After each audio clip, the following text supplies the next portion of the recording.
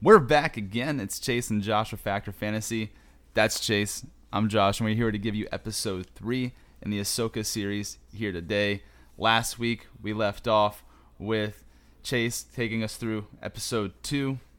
I will go ahead and guide us here to episode 3 here today. A lot of fun stuff. You know, it's one of the shorter episodes in the series, but I feel like there's a lot of backstory and things that were needed to be mentioned that make things make sense for a little bit of not just like what's going on currently, but also a little bit about the past as well. So I think this episode was like super necessary, and I'm really excited to kind of dive into it, and we'll digest it. We'll go through our takeaways like in debates like normal. But before we go ahead and jump into it, I'll turn the floor over to Chase to say a few words.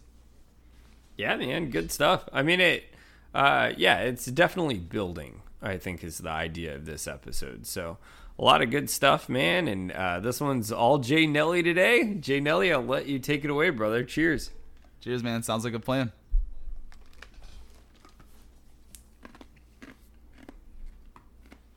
All right. To start us off here on episode 3, the episode opens with Ahsoka flying through hyperspace. Hu Yang is training saber techniques with Sabine Wren, and at the end, it comes up with like this calculation of all the right movements she made and all the wrong movements she made. And Hu Yang tells her that she didn't do bad, but also didn't do good. And she tells both Hu Yang and Ahsoka that what she's able to do is enough to get by. And Hu Yang says barely. I thought that was really funny. But from there, Ahsoka tells Sabine that she wants her to try something new. And a little bit of dialogue between the two, Sabine says, according to Hu Yang, I'm the worst Jedi candidate out of every Jedi candidate he's ever known. And Ahsoka said, you told her that? And Hu Yang said, it's true. So Ahsoka has Sabine put on this helmet, and it's one of those helmets that blinds you to where you can't see at all. It's like pitch black darkness in there. And it almost reminded me, tell me if you agree with me, Chase, of when Arya Stark lost her eyes in the House of Black and White, and she had to try fighting blind against the Worf girl there. I don't know if that kind of gave you the similar vibes. What did you think about it? Yeah, the waif, man, it kind of did. It was very interesting. It kind of gave me like Daredevil vibes too, in a way. But yeah, it did. I thought they were about to play the Game of Faces for a minute. For sure. I mean, and the whole point of this is Ahsoka wants Sabine to see with more than just her eyes. Well, Sabine does not start off so hot. She has no clue where Ahsoka is and really isn't able to use the Force at all to guide her. The first attempt was kind of pitiful, to be honest. And Sabine ends up getting frustrated by her lack of success, and she kind of rips the helmet off at the end while she got tripped on the ground. And Ahsoka says, anger and frustration are quick to give power, but they also unbalance you. And Ahsoka tells her to go again. And that's when the title sequence hits. And from there, the scene shifts, and there are ships flying through like a big fleet, and this is where we see Captain Hera Syndulla, and she's on board. And she has this meeting with the Chancellor and the Senators, and she's explaining about the events of last episode with their Imperial remnants on Corellia, where they tried to stop that big ship from taking off, and they ended up arresting a few of those guys on that planet. She's going through this meeting, and she's explaining how they lead to a greater conflict involving Grand Admiral Thrawn. So she's asking for approval for a mission and the New Republic resources to help her do it. And there's this guy there that's just giving her a hard time, like Senator Ziona or whatever. He just does not seem to like Hera Syndulla at all. To be honest, I wouldn't be surprised if he ended up being a bad guy himself, the way he's trying to just dismiss this shit and kind of sweep it under the rug. But in any event, she pleads her case. The Chancellor says she's got to speak with the Senators alone for a moment, so she leaves the room. And when she leaves the room, we see her son. Her son's name is Jason, and his appearance, I think, is going to lead to something. And I'm not sure exactly what that is, but I think it was pretty cool because of just like a little bit of how he looked. And he makes his first appearance on screen, and he's excited about Sabine continuing her training to be a Jedi.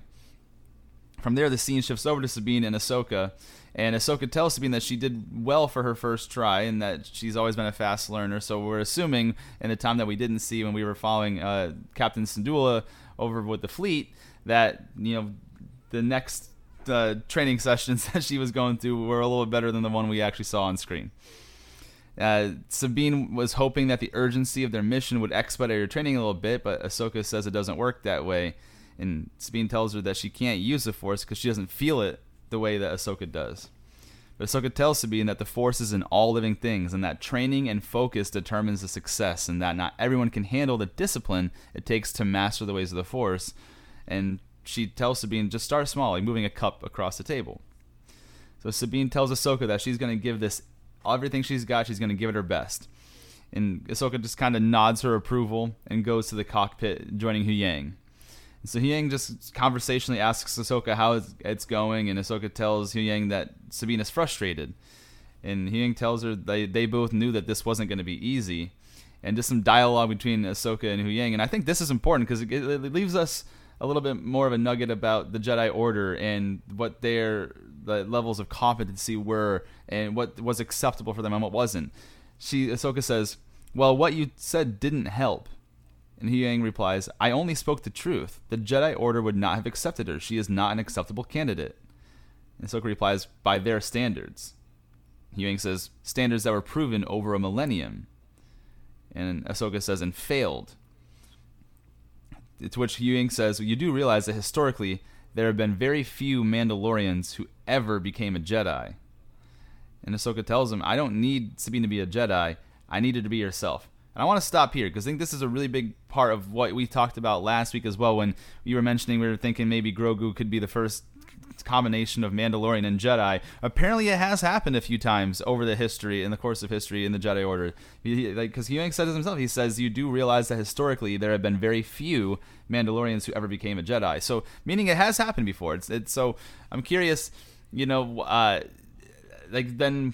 are we trying to...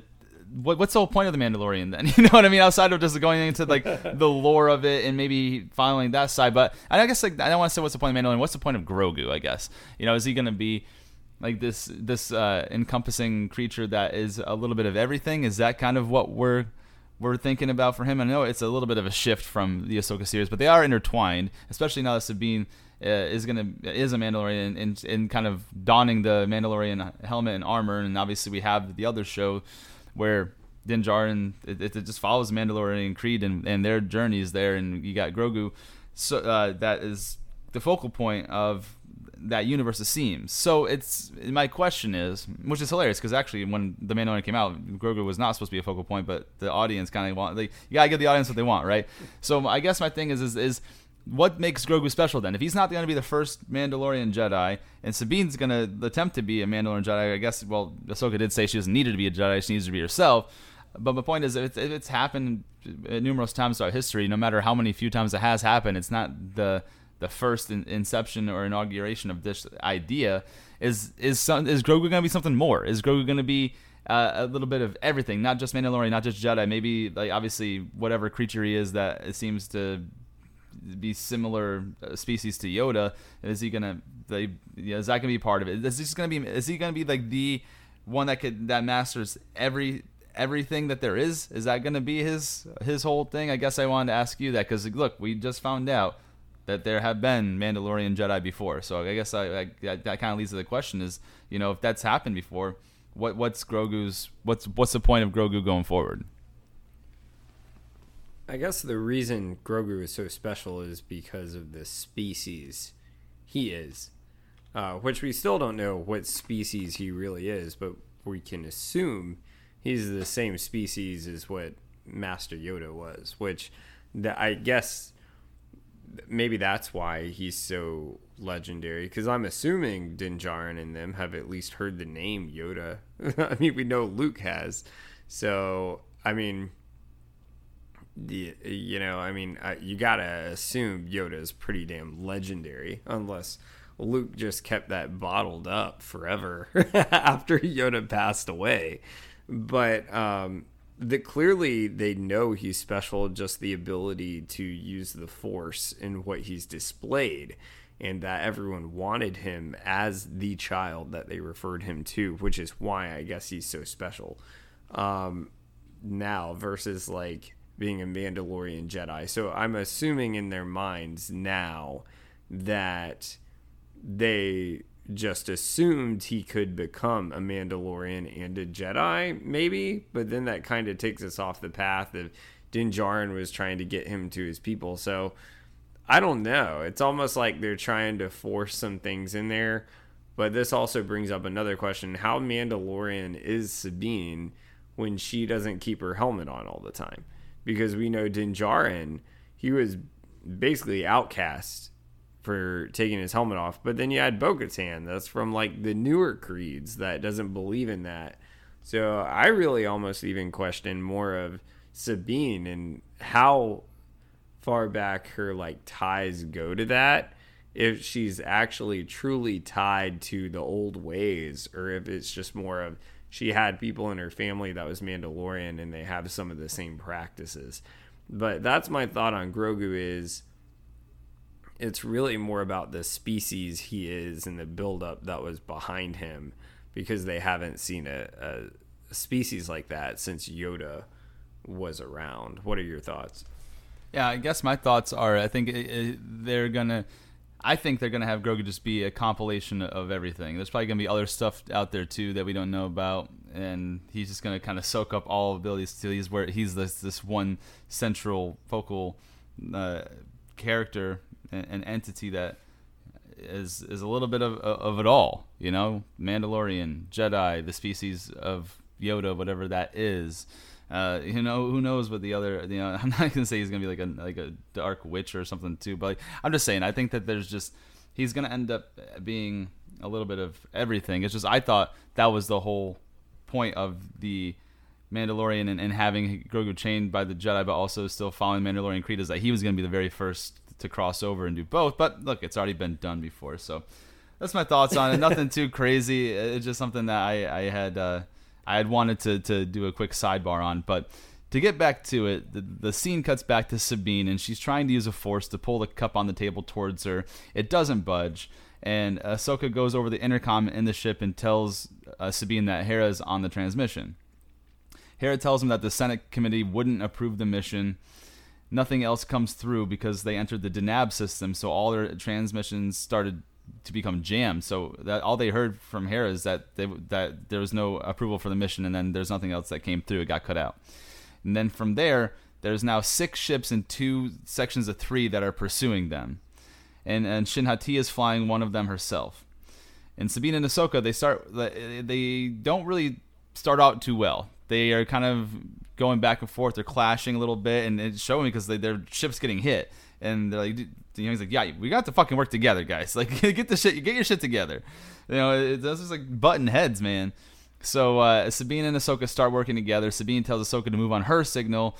The first thing that she did was she had them in the scope, but just barely missed it. Ahsoka tells her that she'll have another chance, and then she does have that next chance and destroys the first ship. She's able to blast 2 more down while they're doing the working together. They're communicating, and it's just it's starting to work a little bit better now that they're trusting each other.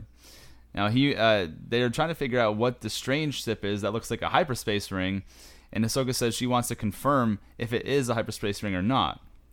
And that's when the scene moves over to Morgan Elsbeth. And Morgan Elsbeth's annoyed that the ships are letting Ahsoka and Sabine and Huyang get that far, and she's like, all right, you know what, fuck it, I'll deal with them.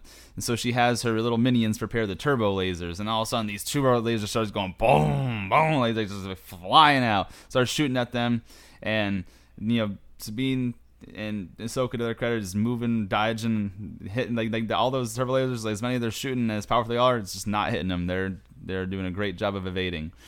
And while they're evading, Huyang starts this scan to figure out exactly what that ship is that he thinks is a hyperspace ring. So the scan's almost complete, but he needs them to get closer. And just as Huyang's scan gets completed, they get hit. And then Huyang, it goes unconscious. And then Shin Hati tells Morgan Elsbeth that she'll take it from there. So they end up, the 3 remaining ships go and try to attack the ship now it's not functioning. It's just kind of suspended in midair. The engines are off. It's like a dead ship, but it's still suspended in the air there. So Ahsoka, what she does is she goes out on the wing to distract the other squadron of the 3 ships while Sabine tries to get the ship running again. And I thought this is really fucking cool. Ahsoka does this like sick cartwheel roll and cuts the wing off of one of the ships, and so now we're down to 2 ships. And the 2 ships aren't able to get her down, and Sabine is able to get the ship fixed and running while Ahsoka is still kind of distracting the 2 remaining ships, and then as she fixes it, Ahsoka's like, all right, well, come and get me, and ends up getting Ahsoka back inside, and the remaining 2 ships continue to pursue Ahsoka and Sabine and just continuously firing at them. And so again, they're doing great at evading, they're avoiding being hit, and then something else comes on the scanner, and Sabine asks if it's another ship, but Ahsoka says it's not, and the camera pans, and it's a herd of what they call space whales, also known as Purrgil. And to me, I thought these were really cool, man. They're like this humpback whale in the face and half of its body. Then the second half of its body was like a squid. And it moved around like a squid does, but through space. It was just really interesting. I really liked how they looked. Did you have any thoughts, or what did you think about the Purrgil space whales here? What did you think about them? It took me back to episode 1 and maybe like a little bit of Avatar or something. Like it was, it reminded me of when, Qui-Gon Jinn and Obi-Wan were in that like sea ship or whatever, and then the fish like bit down on the spaceship, and then it got ate by the other fish, and Qui-Gon Jinn was like, well, there's always a bigger fish. So, but yeah, it was interesting, man. I mean, there's something about this franchise that always comes up with interesting monsters. This and The Witcher, like, I mean, it's very creative. So, yeah, I guess we can call it a squid whale. I don't know. Your thoughts, man? I just thought it was super cool and unique. I mean, they're called space whales. Well, I guess the technical name is Purrgil, but like, that was really interesting. Like I said, man. Its face and half of its body looked just like a humpback whale. It had the bristles for the teeth and everything. But then the second half of its body, it's all squid. I've never seen anything like it. It was really fucking cool. They did a great job of coming up again with another type of creature I never would have thought of in my wildest dreams. So hats off to them. But to get back into it there, they use the herd of these space whales to their advantage, and they weave in and out of these huge-bodied creatures, and they're able to lose Shin-Hati and the other battle guy that Ahsoka went one-on-one with in episode 2 that you covered last week. And then at this point, Huyang finally comes back online, and they land in a forest of red-leaved trees, and they shut the power down. And like Huyang's like, I don't recommend that. And then Ahsoka's like, well, standard Jedi protocol. And he's like, well, I guess that's true. And so they end up shutting that down. And the 2 destroyer ships that are flown by Shin-Hati and the other guy, they fly overhead, but they're unable to locate where Ahsoka and Sabine are. So they end up heading back. And Sabine, she says that she hasn't seen the space whales since the day Ezra Bridger disappeared. And at this point, the whole reason they even got to this point is because they needed to get a scan of that, what they assumed was a hyperspace ring. Now he's back up online. Huyang pulls up the scan and tells them that the enemy vessel is still under construction and not yet complete. He says there are 6 hyperdrive engines in place, with the final one being set into position. It is a hyperspace ring, but Huyang has never seen one built on this scale before. He said a craft with those power levels and configuration would be capable of a hyperspace jump of astonishing speed and distance. So Ahsoka asks him, and she asks if it could make the jump to a neighboring galaxy. And Huyang tells her theoretically yes, if one knew the coordinates and the navigation. And at this point, the scene moves over to Baylan Skoll. And he tells the troops that the Jedi have taken refuge in the forest. I thought it was cool because he's standing with his arms crossed and his eyes closed. And what's he doing? What Ahsoka just decided not to do last episode, and using the Force and finding out his surroundings. He tells the troops to hunt them down. And the episode actually closes out with the camera panning in and a close-up on Baylan Skoll's face. And I thought it was just badass because, dude, I mean, at the end of the day, I'm looking forward to seeing this motherfucker in action. I'll be honest with you, because he seems like this, almost. I don't want to say it's hard for me to say because he obviously seems to be an antagonist, right? But he almost reminds me of those old mentor sage individuals, like the Brahms of the Aragon series, or the Brahms of the Aragon series, like the Dumbledores, the Gandalfs, but like on the flip side, on the bad side, but still like there's something about him you just respect, man. I just don't know what it is, bro. But like the thing, he just sitting there, his arm crossed, and he senses him using the Force, tells him exactly what. I just thought that shit was badass, man. But in any event, that's how the episode closes out. It pans in on Baylan Skoll's face and cuts out, and yeah, man. So give me an idea about some of the takeaways you had from this episode. Yeah, man, it was great. I mean, the action was cool. You can see how it's building with Sabine, and we got to kind of find out more about everything that's going down with Baylan Skoll and Shin Tara. How do I say her name again? Aegon II. That's her name. Shin Hati. Shin Hati. Shin the Conqueror. Shin Hati the Second. No, Shin Hati. Yeah, so it was good. It was actually a really short episode. I was really surprised kind of how short it was. But they started to kind of build, which was really good. And so, I mean, yeah, it was good. It was nothing that was like, I was like, oh, wow, that was crazy. Like, awesome, but it was a solid episode. Like, I don't have a problem with it. It was really good. But yeah, Baylan Skoll, man, I would love to see that motherfucker in action. He reminds me of, like, to answer your question there, just kind of like you said, like, almost like if Dumbledore went bad. Like, if, like, I feel like he has skill that is, like, he's very calm about things. Just like how he said, he would basically, it would be, I forgot his exact words, but basically it wouldn't be good if Ahsoka was taken out because the Jedi are already so far gone. So he's very calm. But at the same time, you saw just a little glimpse from that episode 1 how easy it was for him to kick ass. So like I wonder, man, it's almost like if Count Dooku and Qui-Gon Jinn merged together and then put on 100 pounds. That's what you're like looking at. So it was badass, man. It was a good episode. Takeaways, I would give it a solid, I'd give it a solid B. Like, there was nothing bad about it. There was nothing crazy, but it's definitely building. And it was a really good build-up episode, I would say. What about you? I think that it did a lot to... There wasn't a ton of action. The action was all pretty much just destroyer ships trying to shoot down Ahsoka ship. There was no like hand-to-hand combat, cool stuff like that. But I did think some of the maneuvers were really sick, like the weaving in and out of the whales to escape, her jumping on that wing and doing that cartwheel roll and cutting the wing off with her dual lightsabers. Shit, that was fucking awesome. Like, so there was definitely some moments that stood out. But what I really took away from this episode was that it was one of those ones to help. It's like almost an understanding episode, giving you the backstory on stuff. Then we learned about the fact that there have been Mandalorian Jedi before. We see the training that Hu Yang has put other Jedis through, like the old Jedi Temple through, the whole scanning thing where it monitors her movements and what she should have been doing versus her actual movements, and it gives her a score on that. And like those are cool things we've never seen before. Like I said, it was more like I don't even just call it a build-it episode because I think the episode was fine on its own.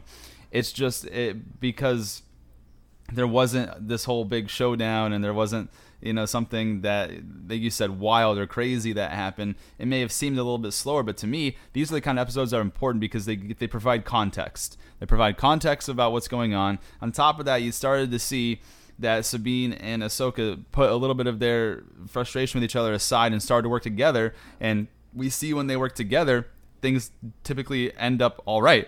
Like their ship was getting lit up when they were butting heads about it. And then when Hu Yang's like, you guys have to work together, we're not going to be alive for the next conversation about it. And then so Ahsoka just gives in and says, all right, Sabine, like you tell us what to do and we'll work it out. And then from there, it was just a good, symbiotic relationship and it helped them escape. But the point is it shows that their relationship's developing and it's getting better from where it started in episode 1 to where it continued on last week in episode 2 to where we are here today. So I think there's a lot to be said for this episode. And again, we talk about the tier. I know last week I really talked about the tiers of the antagonists, and you got to kind of see them all again. Like Morgan Elsbeth just kind of was overseeing everything and was ordering her people to hit the turbo lasers on these guys. And Shinati and the other guy were the ones on the front lines, kind of just following the orders, but definitely formidable opponents. And I don't even know where the hell Baylan Skoll was during everything that was going on. He wasn't like near Morgan Elsbeth. He wasn't on the ships or nothing. He just shows up at the end on that planet and just uses the Force and says, "Yeah, I know exactly where they are. They're in that forest. Go get them." Like, I'm like, "Oh, what a fucking badass dude!" Just shows up when he wants, does what he wants. He's just like, "I'm on my own time. Y'all can go fuck yourself." Like, he's like, but so I just really enjoy his character too. And like I said, and then now we got this new creature, and honestly, this creature, the way it was moving, and there was a big foreshadow when Sabine said that she hasn't seen the space whales since Ezra Bridger disappeared. So maybe these space whales have something to do with like the way that he was able to take down Thrawn, or at least get Thrawn out of that galaxy into exile. I think that these space whales probably have a really big role to play in that. And we saw that they have they have at least a very thick shell. These ships are bouncing all around them, and they weren't even moving off their course. They're like, "Dude, get out of my way." To them, it was like, if like sea enemies were brushing against them while they were in the water. Dude, honestly, you know what it kind of reminded me of? Kind of reminded me of like the sea turtles in Finding Nemo when they're going down the East Australian Current, and then they're sitting there like, "Yeah, dude." Like, it kind of reminded me of that, but with these cool ass whale squids that they call Purrgil. So. And the long story short, the takeaways are, it was still a very good episode. It was a quality episode. It was shorter. There wasn't anything on screen that was a wow factor or anything like that.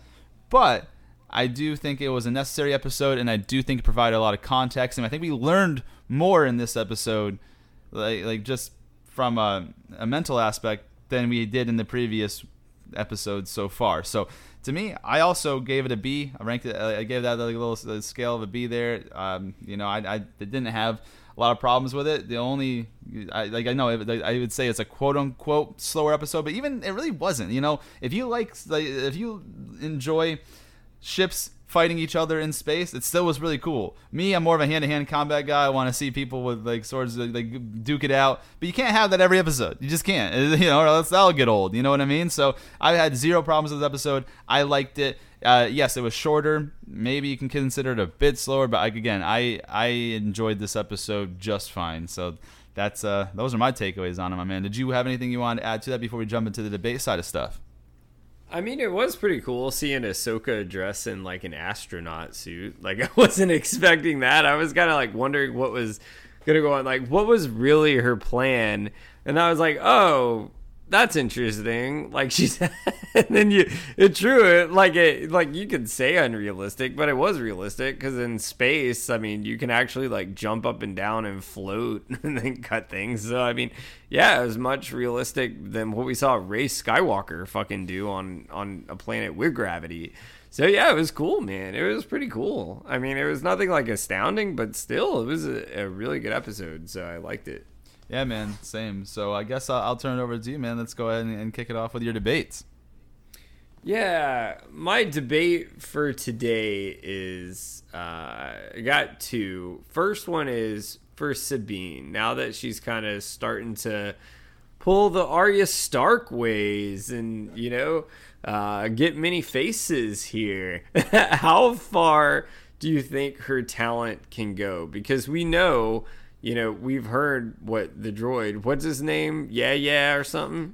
Hu Yang. Hu Yang, yeah. So Hu Yang said, she's probably like I hate to say it this way, but the not as talented prospect to become a Jedi, right? He straight up said she was the worst candidate out of every candidate he's ever seen. And like, it's not one of those like subjective things. He's talking about with statistics, with everything considered. He's saying like, no, this is the truth. She's not an acceptable candidate. He was not being nice about it at all. But he's a robot, so he doesn't have emotion. He's giving you facts in numbers, and he's saying like, based on all these facts and numbers, she is the single worst candidate for a Jedi the Orders would have ever seen, and they would never have accepted her.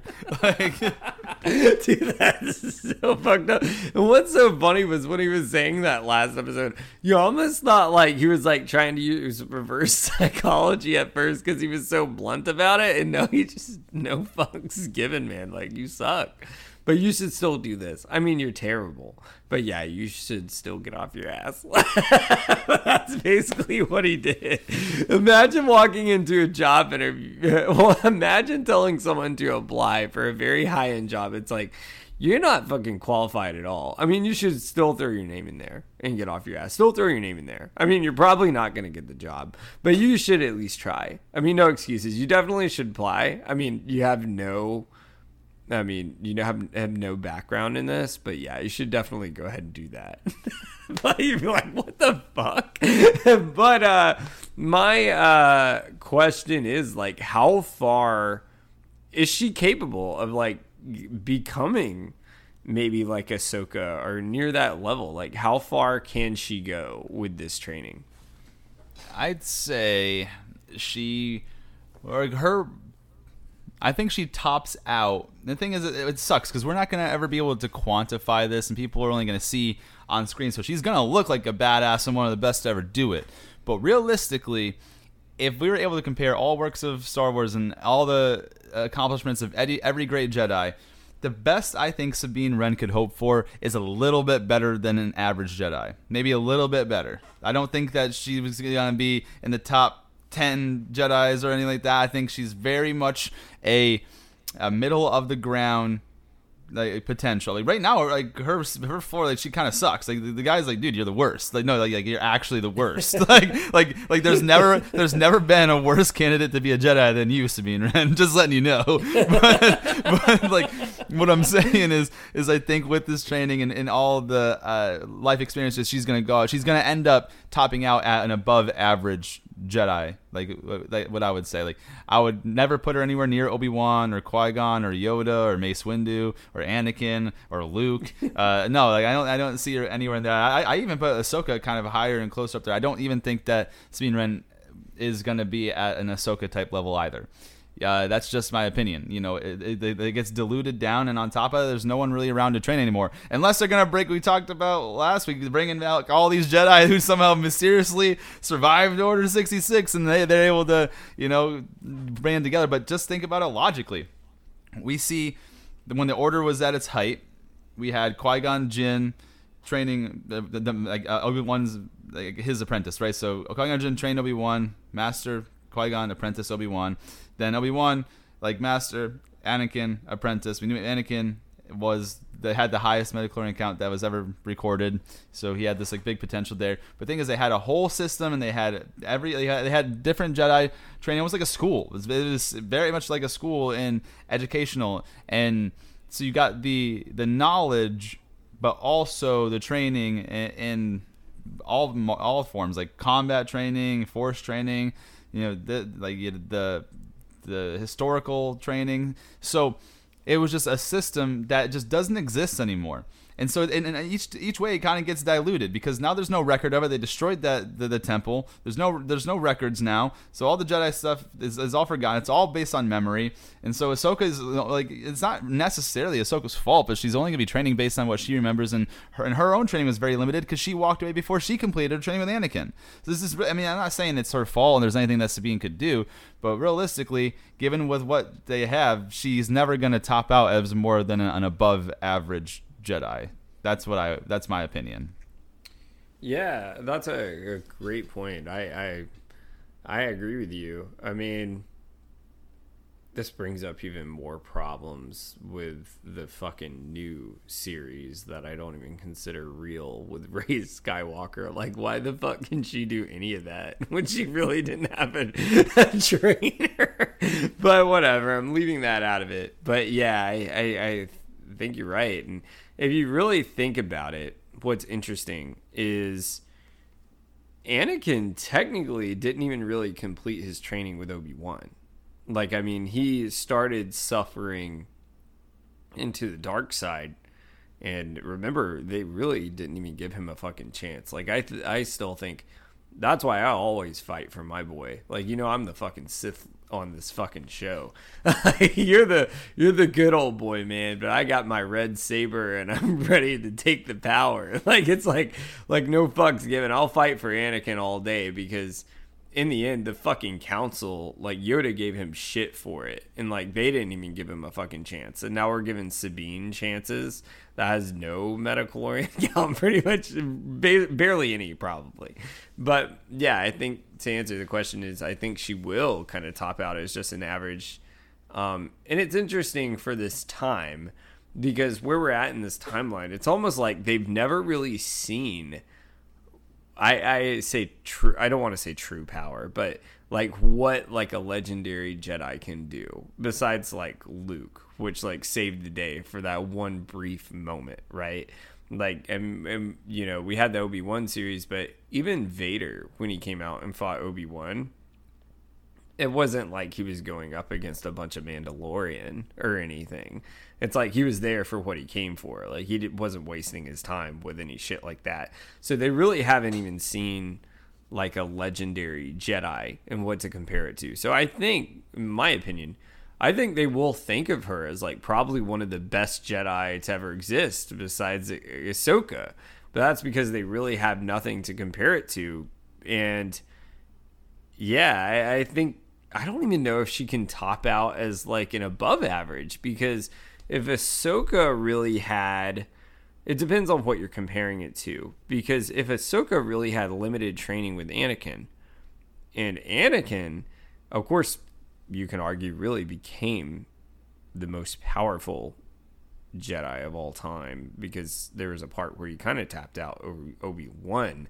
But if he didn't really reach the potential peak of training because he left Obi-Wan early and Ahsoka left early, so she can only teach Sabine so much, like she's very capped out. Like there's no much farther than that you can even really do. So yeah, I think honestly the only thing she's going to ever be is average. And I think what's going to wind up happening is she's going to have to revert back to some of that Mandalorian style. But I think she'll be better than what she is. But do I think it's really possible? Not really, unless we see something else. Maybe Baylan Skoll can take her under her wing and she goes bad. I don't know, but I think, yeah, she's going to wind up being very average, but it's just all they kind of see at this time. So she'll be viewed as one of the best Jedi to ever exist, because that's all they really know in this timeline. Second part of this, and then I'll turn it over to you, is Baylan Skoll. Man, he is definitely a wild card for sure.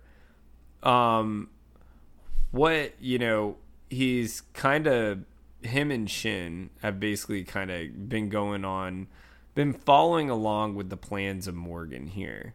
Do you think they will always follow along with the plans of Morgan, or do you think they have tricks up their sleeve?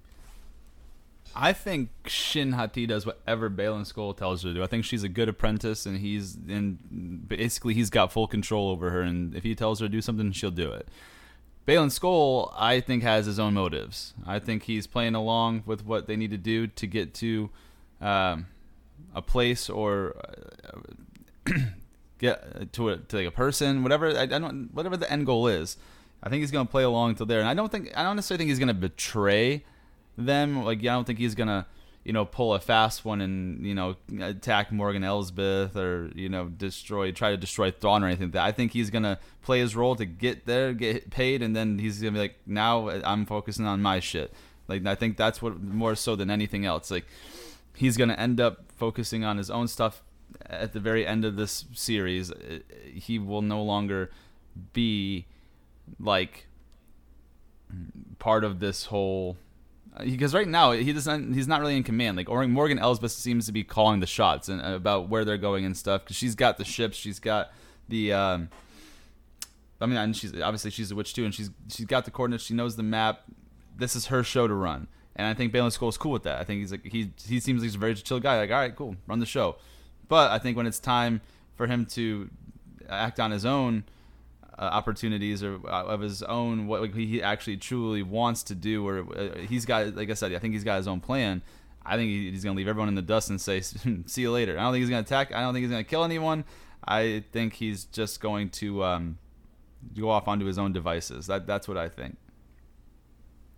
Yeah, I think 100%. I think he's definitely, I mean, just based on what he said with Ahsoka last episode, with his thoughts on that. And I think, honestly, Morgan's already kind of,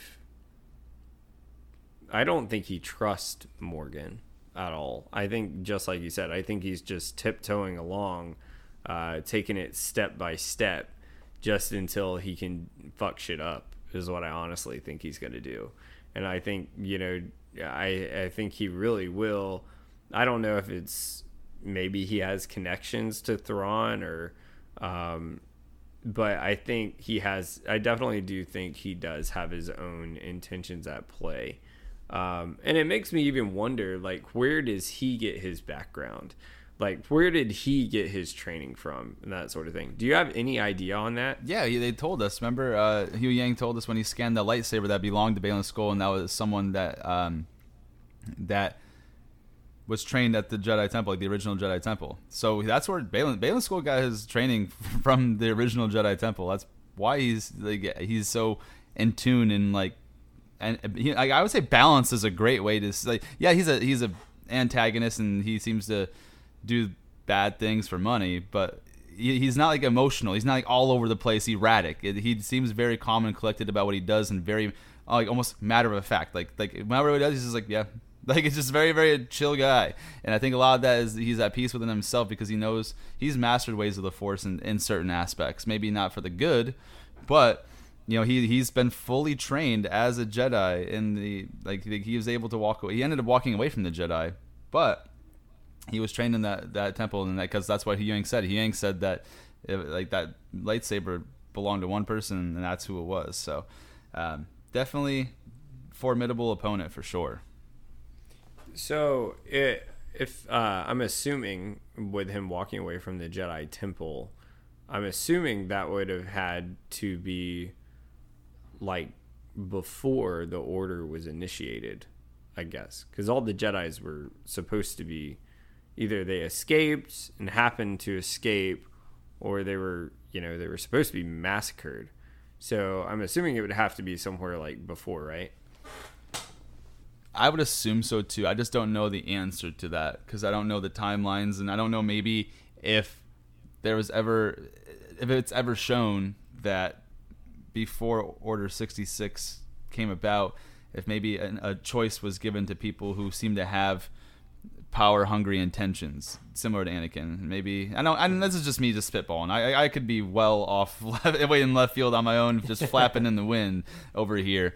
But I think maybe there's an idea that people could have been given an option. Obviously, if they were trained by one of the pure Jedi, like, I don't think they would have presented that option. But they maybe saw, how they saw that a little bit of imbalance in Anakin. Maybe they could see that in other people too, and say, hey, listen, like, if you want to survive, the Jedi are done. I'm not going to give you any information on that. But if you want to live and you want power, like, dip out of the temple this time. It could have happened. I don't know. Again, I'm probably just bullshitting around. But yeah, what's more realistic is, like, to your point, leaving the Jedi Order before Order 66. Well, that's an interesting thought too, because there was the Jedi Council, right? Like, what if there was a council for the other side of the Force, and hey, you either join us or die, sort of thing. So it's an interesting thought. That side's never really ever revealed a lot, and a lot of people don't think about that because we know who took over that side. We just always think of there's one. Probably the most famous villain of all time is Darth Vader. There just is, and they just think of Darth Vader, but you never know what other sides that could come into play.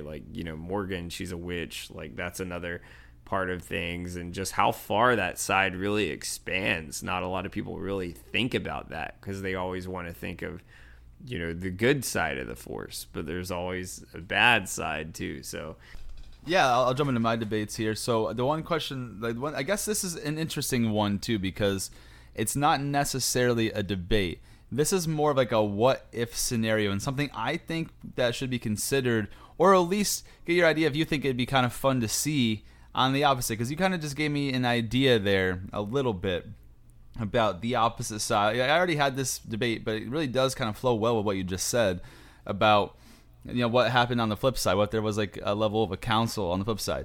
What I think would be really cool is if the antagonist here in the Ahsoka series, whether it's this season or a future season, probably for the future, because, you know, there's just a lot going on right now, but if there's future seasons of the show, I think that it'd be really interesting for the bad guys to kidnap Huyang, then put a programming in to uncover all he knows about the Jedi Order, and then use all the tips and tricks and all those things to create a new band of bad guys. I don't know if you want to call them Sith, or like, you know, the whole thing of Sith or whatever, but basically use the Jedi's tactics and history and expertise against them, because Huyang has all of that stored in his system. He was there from the beginning, and he was able to escape because he's not a Jedi, so they didn't like focus on taking out a droid. You know, they didn't have any idea, but now they got an idea that they're getting their information from somewhere. The scan, they knew that the ship was a hyperspace ship or a hyperspace ring. They knew that Baylan Skoll's lightsaber was his. So, you know, they're getting all this information. They know it's come from somewhere. So if they can put it together that Huyang has all of this information about the Jedi from the very beginning, if they are able to kidnap him and program it to where he can give up that information to them, and they can use that information to create their own like anti-Jedi. I know like the anti-Jedi is considered the Sith, but like let's put the Sith aside for now and just think about creating something anti-Jedi without any sort of, it's almost like an army, not so much an idea, because I think the Sith and the Master and Apprentice thing is like an idea of like power and growing in an empire, like, you know, the Palpatine and Anakin and so on and so forth, Palpatine and Darth Maul, whatever. There's always two, the Master and the Apprentice. That's a whole Sith thing. Well, instead of that, let's put that shit to the side and start thinking about building a fucking army. And I think that would be like dope, to build an army full of people who are trained in the Jedi ways but are like bad. Like, you know what I mean? Like that would be badass, to be honest with you. So I don't know. Do you think that's a cool idea to have them kidnap this droid that knows everything and kind of utilize that information against him? And now all of a sudden you really kind of fuck, because now you got to really come together with these individuals that have all the knowledge of these old historic Jedi and all the stories and all of this. Now you got that, and it's being used against you. I think that'd be kind of sick. What do you think? That's really interesting, and I have a response to this. And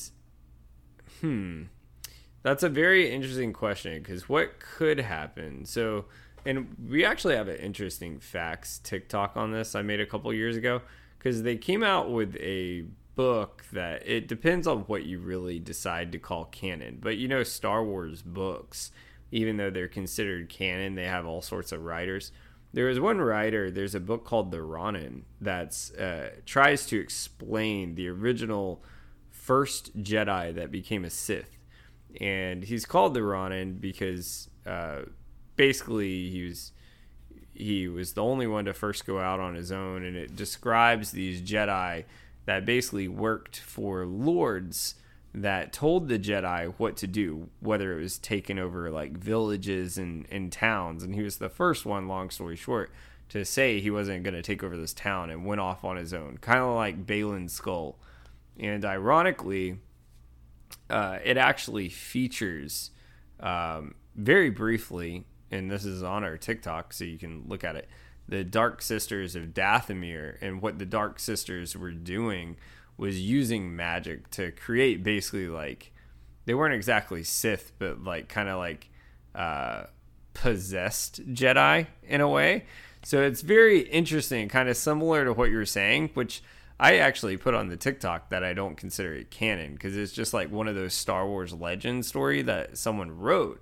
But it's very kind of similar to what you're saying. Like maybe at this point, you could do something like that. Well, for sure. I mean, they've already introduced the Night Sisters of Dathomir in this series. So, like, yeah, dude, this is the perfect time to do something like that. I'm sorry to kind of jump in there, but you just really got me thinking, because you're like, yeah, they did this piece of work in literature that you read had the Night Sisters of Dathomir, and they did a possessed type of Jedi thing. Like, dude, I didn't even know that. Like, he just told me that for the first time. I was just spitballing ideas. Like, this is a perfect time to fucking pull this together. But anyways, I'll let you finish your thought on it. Sorry.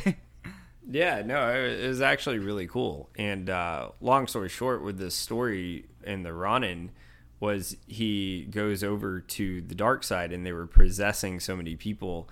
He didn't agree with it, and basically had to go back more over to a neutral side, like Balin's Skull, and uses his own like group to defeat part of the Dark Sisters is what they're called, right? The Dark Sisters, Night Sisters, Night Sisters.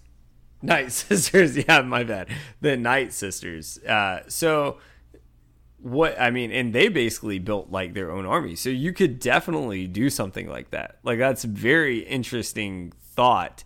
Yeah, that would be a hell of a force. And you know, if you did something like that, I think Ahsoka and Sabine are fucked. Like, I mean, that's where you really truly do have to bring the Mandalorian in it. And I don't think, even if you had Din Djarin, he couldn't even hold his own against a spider cyborg. Like, what makes you think he can take on an army of Jedi that are possessed in the dark side of the Force? Like, I don't think it's possible. Like, yeah, especially in this book, too, they weren't exactly, I guess you can't call them Sith or anything, because they didn't have the full training of, like, a Jedi or anything, but still kind of on the Marok level. Like, I wouldn't want to fuck with that. Like, actually higher than that, really. And even if you think into the magic aspect of the Force, like, that would be a hell of a way to go. Like, now you're starting to get into, like, a Game of Thrones Star Wars shit going on. That'd be fucking awesome, man. And then, yeah, then you really got a hell of a time on your hands. So that's a fucking great idea, man. Yeah, you know, you heard it here first on Chasing Josh Factor Fantasy from Jay Nelly. I will say too is like all of that.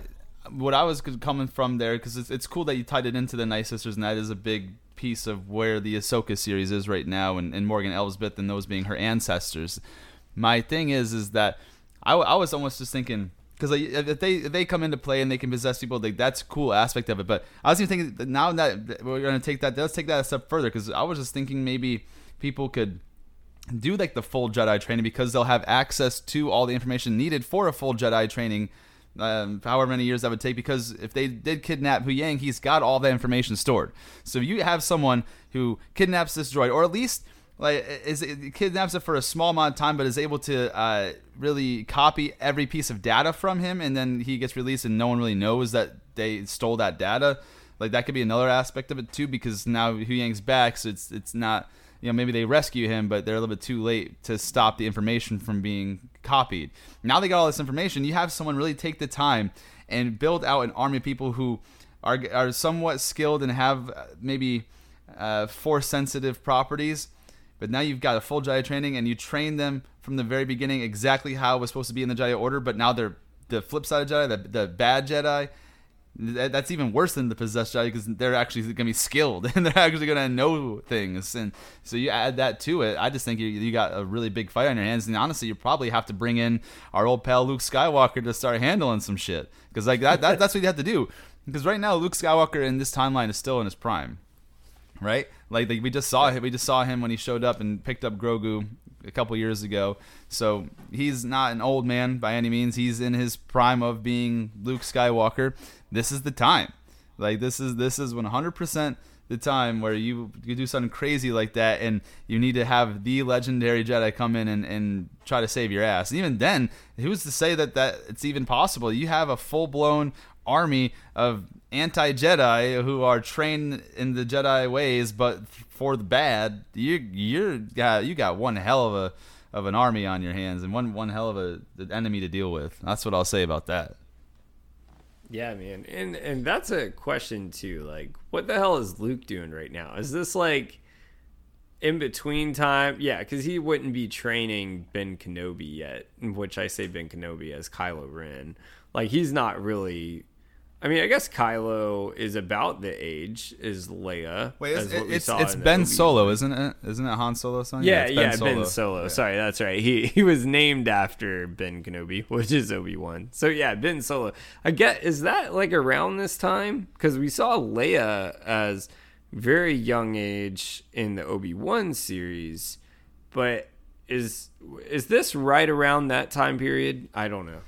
We probably have another. There's probably a couple years gap. I don't know, maybe like 5-year gap before I would assume that this would start, because I don't know this for a fact, but it almost made it seem that Grogu might have been the first thing that Anakin trained himself. No, I'm sorry, not Anakin. The first creature or student that Luke trained himself. So I don't know. It depends. If he's been training things before Grogu, then yeah, it probably is the direct timeline. But if Grogu was the first one, it's probably going to build up to him training Ben Solo. So it just depends on that. We don't really know Luke's training schedule, who was his first pupil, who was his first whatever. And if we learn that, we'll be able to kind of place in the timeline of when Luke started training Ben Solo. Technically, you got Han still kicking it, man. Let's get our boy back. Let's get that AI working. You know what I mean? Got him. Yeah, imagine that, right? And this is way out of left field, but just for fun. Like, imagine if you had Han Solo come back to, like, help lead the Mandalorians with Din Djarin. And then you had Luke come back to help lead whatever Jedis are left. Like, that would be fucking cool. Like, it'd be kind of cheesy. But, like, for just, like, one last... Imagine, like, right before this series ends, like, you have, like, a whole seasons, multiple seasons. And then, like, at the very end of, like, The Mandalorian, like, you have these armies that you came up with. And the last clip is Luke and Han that just, like, showed up. That'd be fucking... I don't know. Do you think it'd be ridiculous?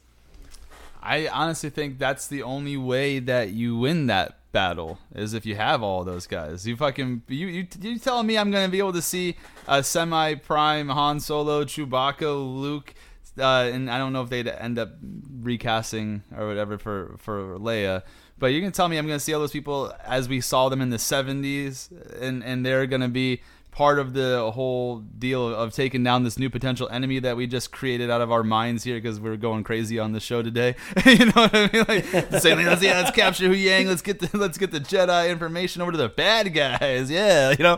But like, you know, but you're telling me. You got me sold. Like, take my money. Like, take my money if I get to watch all these guys. Like, you know, I want to kind of see it happen to where they try to do it just themselves. Maybe the Mandalorian and Ahsoka get together and they try and they're starting to get real fucked up. And you just see them pull up and then it's fucking time to roll, baby. Let's do it. Like, I'm in. Like, I'm pumped right now. I got goosebumps. I'm ready to watch that shit, dude. Dude, imagine that shit. Like, you could even say Leia's somewhere else. Like, say you just, because think about it. Like, the original A New Hope, which we know because we're I guess you can't really say we're Star Wars OGs, because like Star Wars OGs is like the 80s. So what would you call us? Like new out Star Wars people? I don't know what you would call us. But yeah, I don't know. I mean, I just like fans of the series. Like, just people who, you know, study it and maybe just like we do a little bit more intensive research. So yeah, you know, it's hard to call us like OG because we weren't alive there, but I just think we're knowledgeable Star Wars fans. Like, yeah. Anyways, imagine how badass this would be, though. Like, remember A New Hope when it was originally like when you finally had like, you know, Luke and Han, and like they were just hanging out together for a bit. Like, even like from that bar or whatever the fuck it was. Like, imagine just like this very end here. Like, they're about to get fucked, like Avengers style, about to get fucked, and then you have Luke. You have the Millennium fucking Falcon fly in, just starts mowing people fucking down, and then you have the fucking whatever you call it, the ramp, like just goes down, and then getting off the ramp is Luke, Han, and Chewie. Everyone would fucking lose their fucking mind. Like, how fucking cool would that be? Yeah, it'd be awesome. It would be very similar to that Avengers Endgame when the portals open and you see all those badass motherfuckers flying through ready to take out Thanos. It'd be the Star Wars equivalent of that. You know, you see all these people go down, the armor goes down, and Din Djarin's taking a lot of fire. Grogu's kind of, you know, not doing the hottest. Ahsoka's, like, one of her lightsabers is broken. You see Sabine Wren laying on the ground. Like, you see all these things happen, and all of a sudden you just said the Millennium Falcon pulls up, and you're just like, oh, shit. Now the real battle starts. Let's go. Like, yeah, I'm in. Take my money. Dude, you heard it on Chase and Josh Factor Fantasy first, which... You know, just saying that's happened a couple times on this show. So just saying, you know, when we're in season 7 or 8, and if they're throwing some shit like this, you know where you heard this, because there's been a couple things that have happened very similar that are going to be coming up at some point that, you know, I think if you roll back the clocks a little bit, you might know where they came from. So...